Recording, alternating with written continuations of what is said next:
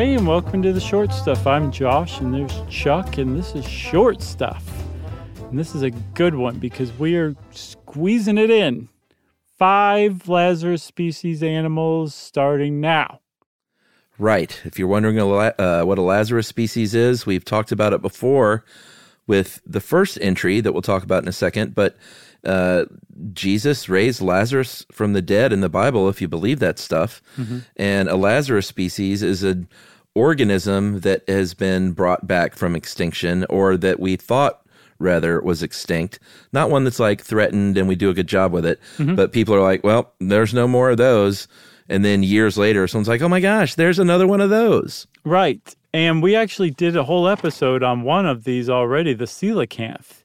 That's right. That's what I was referring to. Number 1. Yeah, it has like an amazing story behind it, which we'll briefly go over again, because it has 4 lobes, meaning it had like kind of these proto-limbs. And when they found it first in the fossil record in the 19th century, it was, a 400 million year old fossil. And they're like, this is the missing link between, animals in the sea and animals on the ground. And we love the coelacanth for this reason, but it's long dead. I think the most recent fossil they'd found was from 66 million years ago. So we just thought it was another very, very interesting prehistoric fish. Right. And it was very sad to not be able to study those in modern times. And then boom, not too modern, but in 1938, they caught one, or they discovered one off the coast of South Africa, and that was a big, big deal. And then since then, they've gotten quite a few more of these live specimens on record. If I remember correctly, it was a woman scientist, too, who was the one who recognized it for what it was and was like, this is a big deal. Yeah, aren't they like... not bottom dwellers, but they're pretty deep guys, right? Yes. And I remember, they see them enough that now that we're like, okay, these are definitely not extinct. They're still around. I think they just don't inhabit areas we frequent very much. And they're like, this is clearly not trying to grow arms and legs, but nice effort. Right. So we got one under our belt. Chuck, what about the takahi? The takahi is native to New Zealand, one of our favorite places. Hello, our Kiwi friends. And this is a flightless bird that's a member of the rail family. It's very pretty, about the size of a goose. They're kind of blue-green. They're very pretty. They're really, really nice looking. And even from the beginning, they were really rare. I think they were discovered by European explorers in 1847, and they were never abundant. No, apparently... after the second specimen was found, only 4 were found in the 19th century. And when the guy who found the second one described it, he said that these are gone. Like this, whatever I just found is maybe the last of it. He said it's unlikely any further living specimens will be found.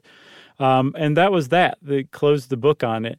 But 50 years later, there's another guy named Jeffrey Orbell, who was like, I for some reason, I cannot accept that the takahi is just gone forever, and set out searching for him. Yeah, I mean, it's amazing, and I'm glad people like Jeffrey Orbell are out there, because Jeffrey Orbell found one of these things on the South Island in 1948 of New Zealand. And, this kind of brings up something we did mention at the beginning, like how can science be wrong about something being extinct? And, it's fairly easy to happen. The world is a big place. The earth is a big place. And they do their best. But, at a certain point, when something isn't around for a certain amount of time, they get together and they feel comfortable saying this thing is extinct. And, if it comes back to life as a Lazarus species, and that's great. It's not like science hangs their head in shame, like, oh, the coelacanth is back. Yeah. But it is sometimes tough to see, especially if it's a rare thing to begin with, if they're truly extinct. Yeah, the International Union for Conservation of Nature is the ones responsible for declaring something endangered or extinct in the wild. And their definition of extinct is that when there's no reasonable doubt that the last individual has died, when exhaustive surveys in known and or expected habitat at appropriate times, diurnal, seasonal, annual, throughout its historic range have failed to record an individual. So it's not just like nobody's reported one of these things for a while. It's like they go out and really try to find it. And if they can't find it, they're like, well, I guess it's extinct. Then they hang their heads in shame. That's right. I saw a great meme the other day that's very appropriate for these times here in the United States. Something about science is not truth. Science is the search for truth. And basically it was much more succinct than this, but when things change, science continues to search for that truth. It's not flipping and flopping on the truth. Right. Let's just leave it at that and take a commercial break.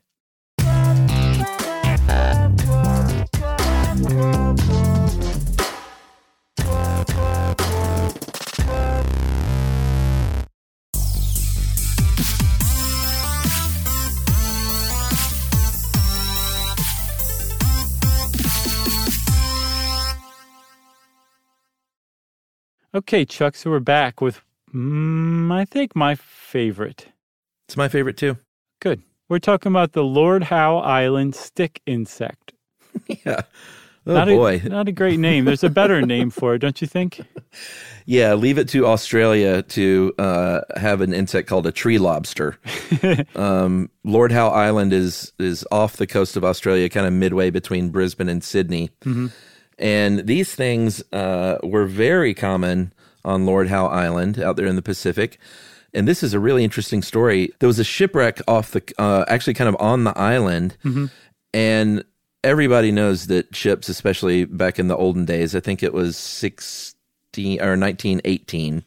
This says 1920s, but they were off by a few years. Were just full of rats. And these rats descended upon the island and really, really overtook this island in a big way. They were like tree lobsters. Delish. Yeah. So they actually ate all the tree lobsters on the island. Ate them all. The rats did. The rats had no natural predators on the island, so their population boomed. And they also ate to extinction all sorts of bird species, lizard species, a bunch of other ones. But in particular, this tree lobster, which you don't find elsewhere. And they thought like this thing was just endemic only to Lord Howe Island. So shortly after the 20s, they were like, the Lord Howe Island stick insect is now extinct. But then they were very surprised in 1960 when they found a few corpses. They were corpses, but they weren't like obviously 40-year-old desiccated corpses. They were fairly recent corpses. So they're like, wait a minute, these things are still around. And I guess somebody thought to go look on another nearby island. It's like Pyramid Island, I believe, something like that. And they found a new population of these things. Just a handful, but a few of them perched in a tea tree on the highest point of this island nearby. That's right. And so they started breeding them in captivity and training them to be able to raise their middle finger because they have undertaken the Lord Howe Island Rodent Eradication Project, where they are spreading 42 tons of poison cereal pellets and 28,000 bait stations across the island to rid this island of those rats. And this was a couple of years ago in 2019. And the most recent article I read said that sometime this year, they were going to reintroduce, like all the rats should be gone.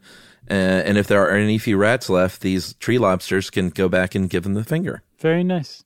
They're spreading poison quisp on the island. Ooh. For the rats. It's just irresistible. Oh, man, I'd have a hard time with that too. I know. You'd be like, I know it's poisonous, but I just can't help myself. I know. If it was Captain Crunch peanut butter, forget about it. I'm a dead man. Yeah. So there's another one. Hats off to the Lord Howe Island stick insect. We're going to take our leave and wish it luck and head on over to Peru, where the Peruvian yellow-tailed woolly monkey was thought to have been extinct. It was first described in 1812 just from a pelt. Yeah. Warm? I think so, yeah. A little yellowish. But then only just a few times in the century that followed had they actually been seen and described by travelers, I guess scientists in Peru. And then the last one was seen until in 1926. And by that point, the science was like, I think these things are gonzo. That's right. But not so, because in 1974, they found one in Brazil. And this was being kept as a pet. And it turns out these things were being kept as pets kind of in different places all over the world. And this is one really interesting case where the illegal pet trade kind of brought, in a roundabout way, something back from extinction. Yeah, they think there's maybe fewer than 1,000 of them in the wild, which is still not terribly bad considering something was considered extinct for a little while. But apparently it was, and this is kind of like one of the definitions of a Lazarus species, it was news to science that this thing was not extinct, but to the local population in Peru who lived, in the same area as these monkeys, they were well aware that these things were around. They just hadn't heard that science didn't know, or else I'm sure they would have told somebody. That's right. What about, this is my second favorite, Chuck. What about you? I can't believe we're going to do 5 in a shorty, but here we go with the robust red horse. Mm-hmm.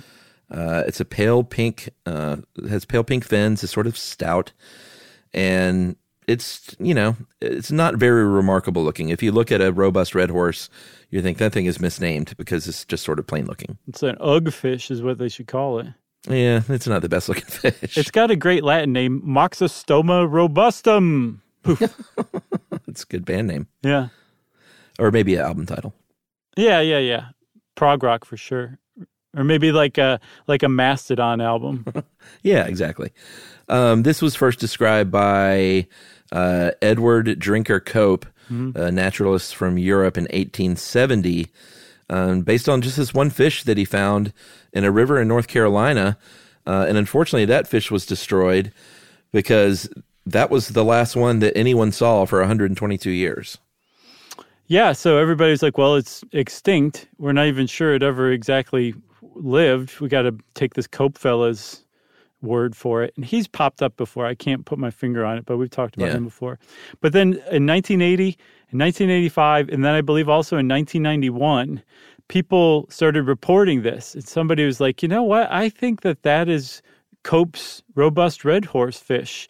They started finding them in the Savannah and Petey rivers in Georgia and South Carolina, I think. And so they actually made a deliberate effort. They launched an effort 20 years ago to find some mating pairs of the robust red horse in the Savannah River and basically start breeding them in captivity.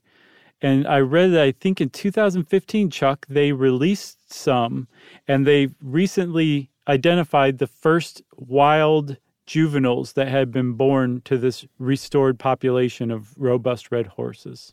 Amazing. Big comeback. Great? Huge comeback from the dead, basically. Yeah, I love it. Same here.